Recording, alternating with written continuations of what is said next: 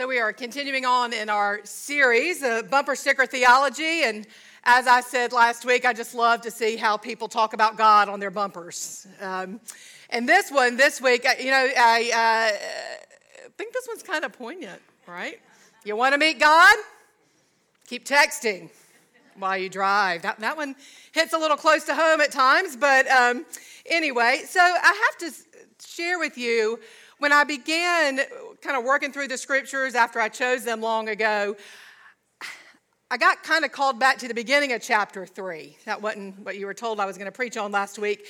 But it's interesting to me, when you come up to this conversation of meeting Jesus, you have kind of different ways that people do it. And one of the things that I'm going to begin with, because this is how Paul starts in chapter 3, you come to this point of Jesus' return. We say this oftentimes in traditional liturgy. We believe that Christ has died. We believe that Christ has risen. We believe that Christ will come again. This is part of what we have embraced as believers. And so you have this one conversation, and why I hesitate to go there is because we see such sensational images of this very significant belief out there in the media. We see movies, we see pictures, we see seminars, and they usually involve like a beast or a very threatening type of situation about Jesus' return, when that's not it at all. Somehow along the way, we've kind of gotten a convoluted message going. And so I hesitate to preach a little bit on the second coming, and we're going to move on in chapter 3 because Paul does. I'm going to do it anyway. Now we're going to move on, as I said, to and I just want to give you the heads up, want you to listen for it, to one of the most significant phrases, I think, in the New Testament. Paul begins setting the stage, talking about the circumstance of the time, and so we're going to do that for our day.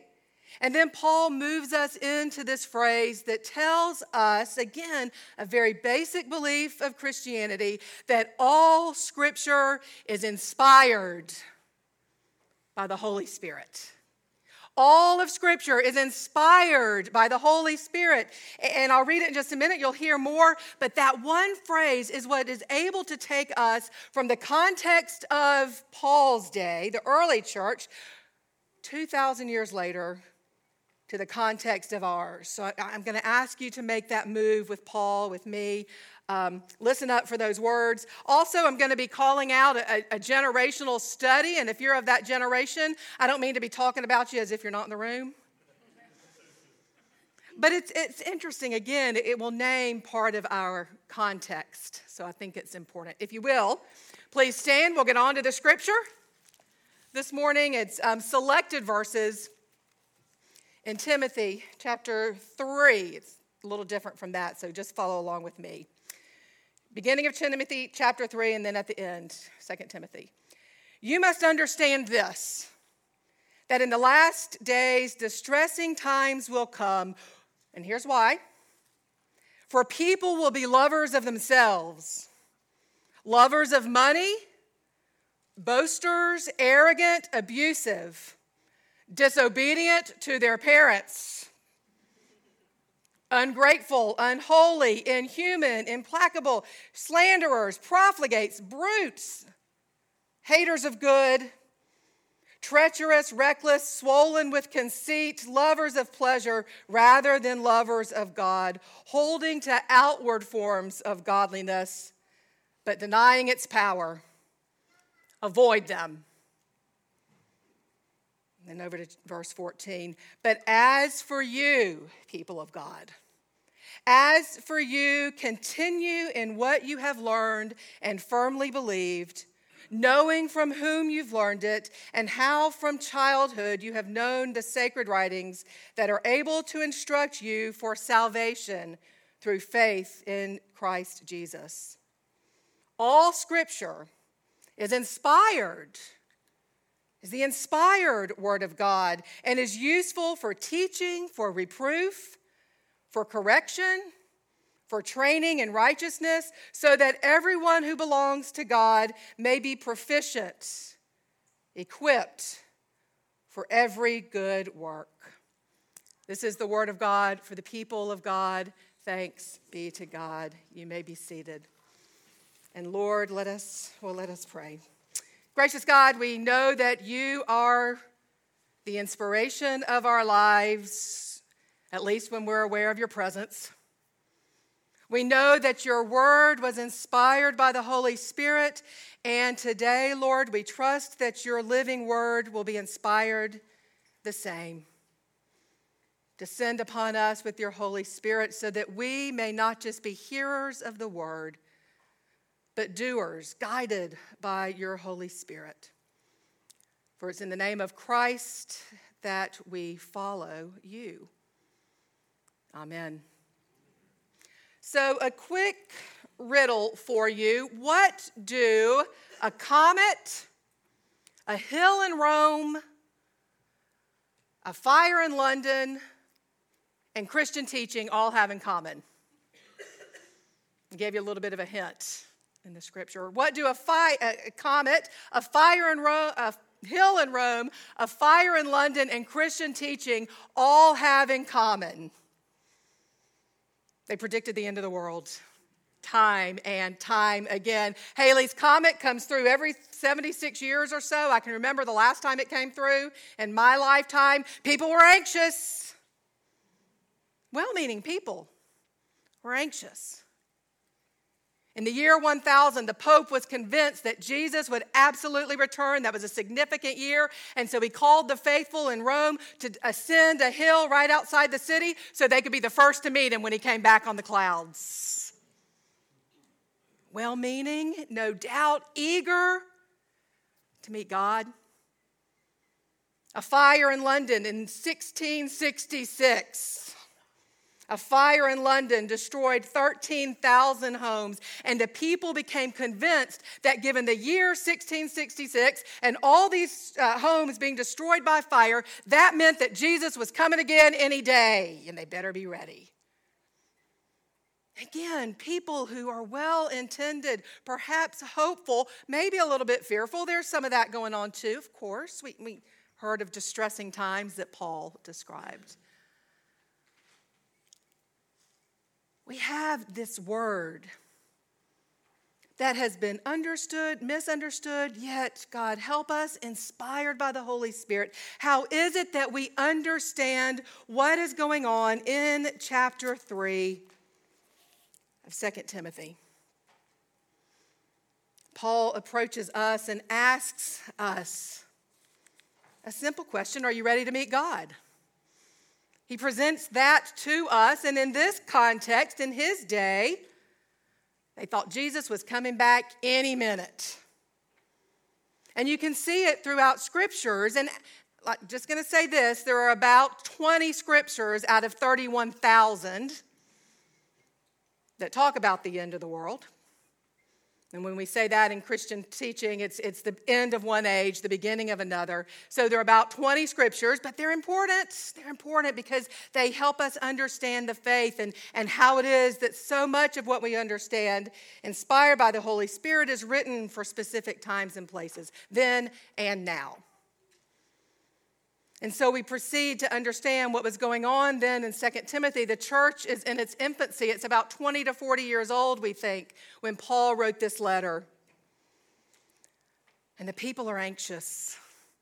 They're convinced that Jesus is coming back in their lifetime. They're basing it somewhat on Scripture. They're basing it somewhat on the false teaching of others who prey on hopeful people. And Paul addresses Timothy and he says, you got to stand up to this. This is not what I want my people to focus on. The con artists have moved in to manipulate hope into fear. And the con artists are taking advantage of the people whose hope for Jesus is foundational to faith, whose hope for the presence of God is part of who we are, whose hope for that relationship to make a difference in this world. When they're anxious and fearful and times are changing rapidly and they're misunderstanding, that makes them easy targets. And so Paul speaks into this context. And he says to Timothy, he says to believers, he says to teachers of faith, he says to all of us then and now, be careful in what you listen to. Be careful about what you allow to come into your lives. Be careful. And I'll tell you what, I'm going to give you a litmus test. Here it is. So many people will speak and will sound as if they are teaching the faith, and yet it's an outward form of godliness that has no inner meaning. You remember when Jesus called the Pharisees whitewashed tombs? Dead inside, but looking pretty on the outside. That's kind of what's going on here. Be careful of these teachers, Paul says. For they will have the outward form of godliness and yet void on the inside. Here's how you know, people of God, if this teaching is false, these people will be lovers of themselves, self-promoters. These people will be lovers of money. Their priorities are out of whack. These people will be boasters. They will be arrogant. They will be abusive. I like this one. They will be disobedient to their parents. Ouch. It's a capital offense in the Jewish law to disobey your parents. They will be lovers of pleasure rather than lovers of God, treacherous, reckless, swollen with conceit. Sound familiar? Not to anybody in this room, I'm sure. I'm on notice. It's a huge responsibility to pay attention to look for, to understand what it is God is trying to show us. And so we begin in 2 Timothy and we look to this context to begin to understand how it is that Paul, as Paul always does, almost always, speaks into a very specific situation. And he's speaking in, again, to this situation where people are ready, just sure that Jesus is coming back. And he's speaking into a situation where they're anxious and that hope has been turned into fear. We see this in Paul. He writes to churches, right, about some of the things going on in the church that he needs to address. He's writing to a Christian leader here. Paul himself was pretty sure Jesus was coming back any day. For example, one of the things he said to the church at Corinth and the Christians there at Corinth, don't get married. Anybody out? Because if you get married, the natural occurrence would be offspring. And if there are offspring, it could be terrible in the last day. Paul was ready and oftentimes giving folks instruction. Are you following? Very situational, very contextual, and yet inspired truth by the Holy Spirit takes us from one context into our own. And we begin to process some of which is going on. What is it that Paul is now saying to our generation? To beware? Absolutely. To be aware? Absolutely. But to know that when God's word is inspired, again, it transcends time and place and situation, and that too is foundational to who we are. Foundational to how it is we experience the inspired word, both on a page and in our lives. Our context. We're going to move with Paul in our context. So, just a few years ago, maybe after, I think about 2015, 2014, a Pew Research poll came out to say, describing our context, the poll said the largest growing religion among those from 18 to 25 is, guess what? The largest growing religion? None. When asked to check a box as to what your faith is, those of this generation, and again, just a few years ago, the box that's being checked more often than it used to be is none. Our context, our situation. Now, why is that? Why have things changed so much? False teaching, perhaps, absolutely. People failing to live the inspired word of God. How is our witness? Part of it. CNN went into that. I'm going to be a little wonky here. CNN went into this study to say that 20% of those who checked that box have none as their religion because of what they read online. Our context, the reality of the world in which we live. And I'm not talking about what they read in line from progressive or traditional, either side. It's all of it, people of God. It's all of it. And so then another group, an evangelical Christian group called Barna, wanted to take that study into even a more specific context. And this one may sound familiar. Barna has a book out called You Lost Me, and their study was restricted to 18 to 25-year-olds who were raised in the church but who chose to leave it. I know that one hits close to home. This is our context. This is the world to which we are called, and we can bemoan it, and we can complain about it, we can point fingers, we can click our tongues. But y'all, that response is not going to change things. It's not going to change things. Barna, in their book, You Lost Me, and we'll do a study on this sometime, they have 5 reasons why those raised in the church have left it. One of them is the church doesn't look like the world that's around them. Still the most segregated hour of the week. Doesn't look like high school. Doesn't look like the supermarket. Doesn't look like it. And it starts to rub against experience. We're too judgmental. We've heard that one for a long time. We're too judgmental.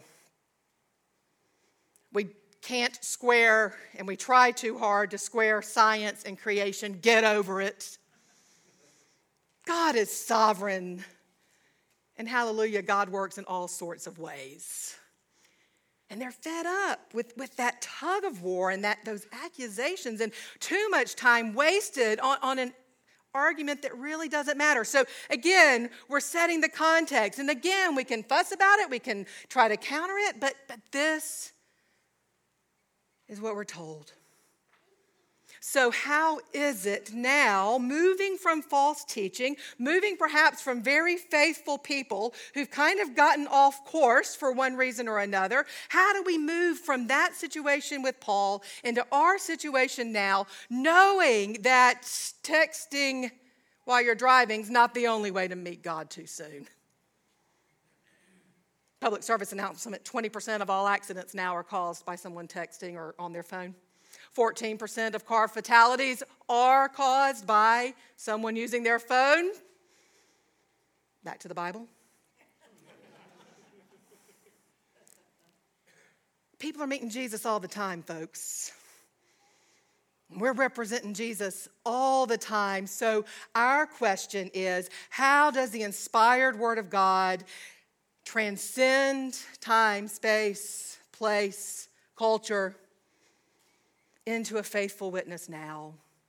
We can't get hung up on the other. Matthew 24 says we're not going to know when Jesus is coming back. It's not for us to know. Just live every day in faith, because you'll meet him and so will somebody else. So this is where Paul takes us. And like I said, I think this is just one of the most beautiful, important passages. All Scripture is the inspired Word of God, inspired by the Holy Spirit, so that we can make that move, so that we can bring the Word of God into our context. We don't live in Rome in the year 1000 when they wanted us to all ascend a hill.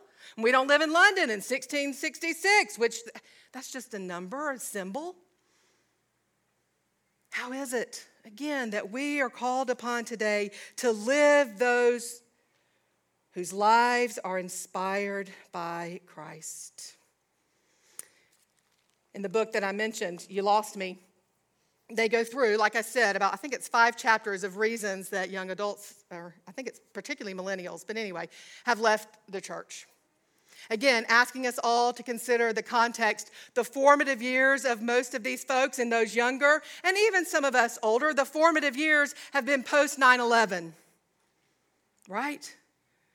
When the world became fractured even more, and when terrorism was not something that was happening overseas, but something that happened right here in our country. Once that unified us, but now as time has gone by, The context is we've become more separated than ever before. This is our context.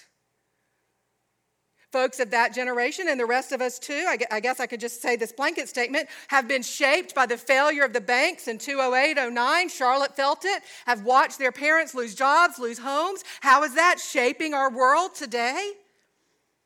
They've seen the failure of the church in abusive situations. Not ours, thank God. Our denomination takes very specific actions to ensure safety of all, particularly children. This is part of the context in which faith is inspired. So we have this, we have the failure of institutions, we have the attack on institutions, all of this, the context in which we live. So how is it that Paul would ask us to speak now? What is our inspired truth? Not just in the reading, not just in the hearing, but in the living. And I love it. At the back of this book, we get suggestions. One guy, can't remember his name. Anyway, he's head of an evangelical alliance in England. And his suggestion is the gospel that needs to be preached now. The gospel that this world, our world, is longing to hear. Both those who are in the church, those who have left the church, those who've never heard of Jesus at all, which that's out there as well, in our context here in the States. The gospel that needs to be preached more than any other, the gospel that's authentic to this time and place, the gospel that's the priority for us is the gospel of reconciliation, where God has reached out to us, bringing us in relationship to God through Jesus Christ. Plain and simple, foundational, and yet that's not so often what the world hears coming from the church, that God loves this world so much that he gave his only son. How we doing with that? The gospel of reconciliation speaks to our time, our place, our context, because it is so broken. The world's always been broken, but particularly now it's highlighted. The gospel of reconciliation, God seeking us out, God loving us that much. The reconciliation of us to God, it doesn't stop there. The gospel of neighbor to neighbor, being reconciled. Those who've been formed by the last 20 years, young and old, needs to hear the inspired truth. The gospel of reconciliation that brings us to God, that brings us to neighbor. And dare I say what Jesus said, that has us praying for our enemies. How we doing? This, perhaps, is the inspired truth. That's what I'm proposing today. How we doing?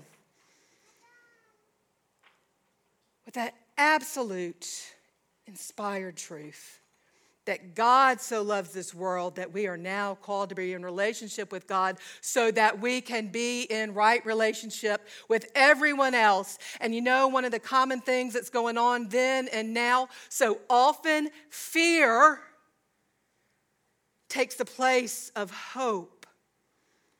And for the Christian, that won't do. We are a people who watched God go in the grave and come out. And when fear is being manipulated by false teaching, when fear is being manipulated by lovers of money or boastful people, conceitful people, when fear is being manipulated and called forth from a people that are about hope, heaven help us. And we must counter that narrative for our sake, for the sake of the world. That's not too big thinking. We must counter the narrative that seeks to sow fear, sow division, sow separation, that tells us to be afraid of our neighbor rather than to know that God has brought us all together. That's the inspired truth for 2019, heading into 2020. I'm sure there are other ways that God is speaking to us, but I know beyond a shadow of a doubt that God wants us to be a people of reconciliation and a people of hope for the world. Heaven help us. Holy Spirit, come. Lead us, guide us, inspire us. Amen. Let's pray. Gracious God, again, we submit ourselves to the inspiration of your Spirit. Help it to be so. We submit ourselves to the teaching of Christ, his salvation through faith. Help it to be so. We submit ourselves to the inspired Word of God as it has transcended time and space and culture, all categories that humans seem to try to divide ourselves by, to know, God, that you have called us to one family, reconciled through the life, death, and resurrection of Christ, reconciled by the hope for humanity that casts out any fear. God, help us to live inspired by your Spirit. Amen. So we moved to Charlotte about 9 or 10 years ago, and I'll never forget the beginning of kindergarten when my 5-year-old came home and said, "We learned what to do with an active shooter drill today, Mom." And I went into the bathroom and cried so she wouldn't see my fear. Now, I'd be shocked if I didn't hear that. That's our context. That's the world that needs our hope. And God has inspired us to speak into it. And God will help us to do so. Go forth knowing that you and I are inspired by the Holy Spirit. Amen.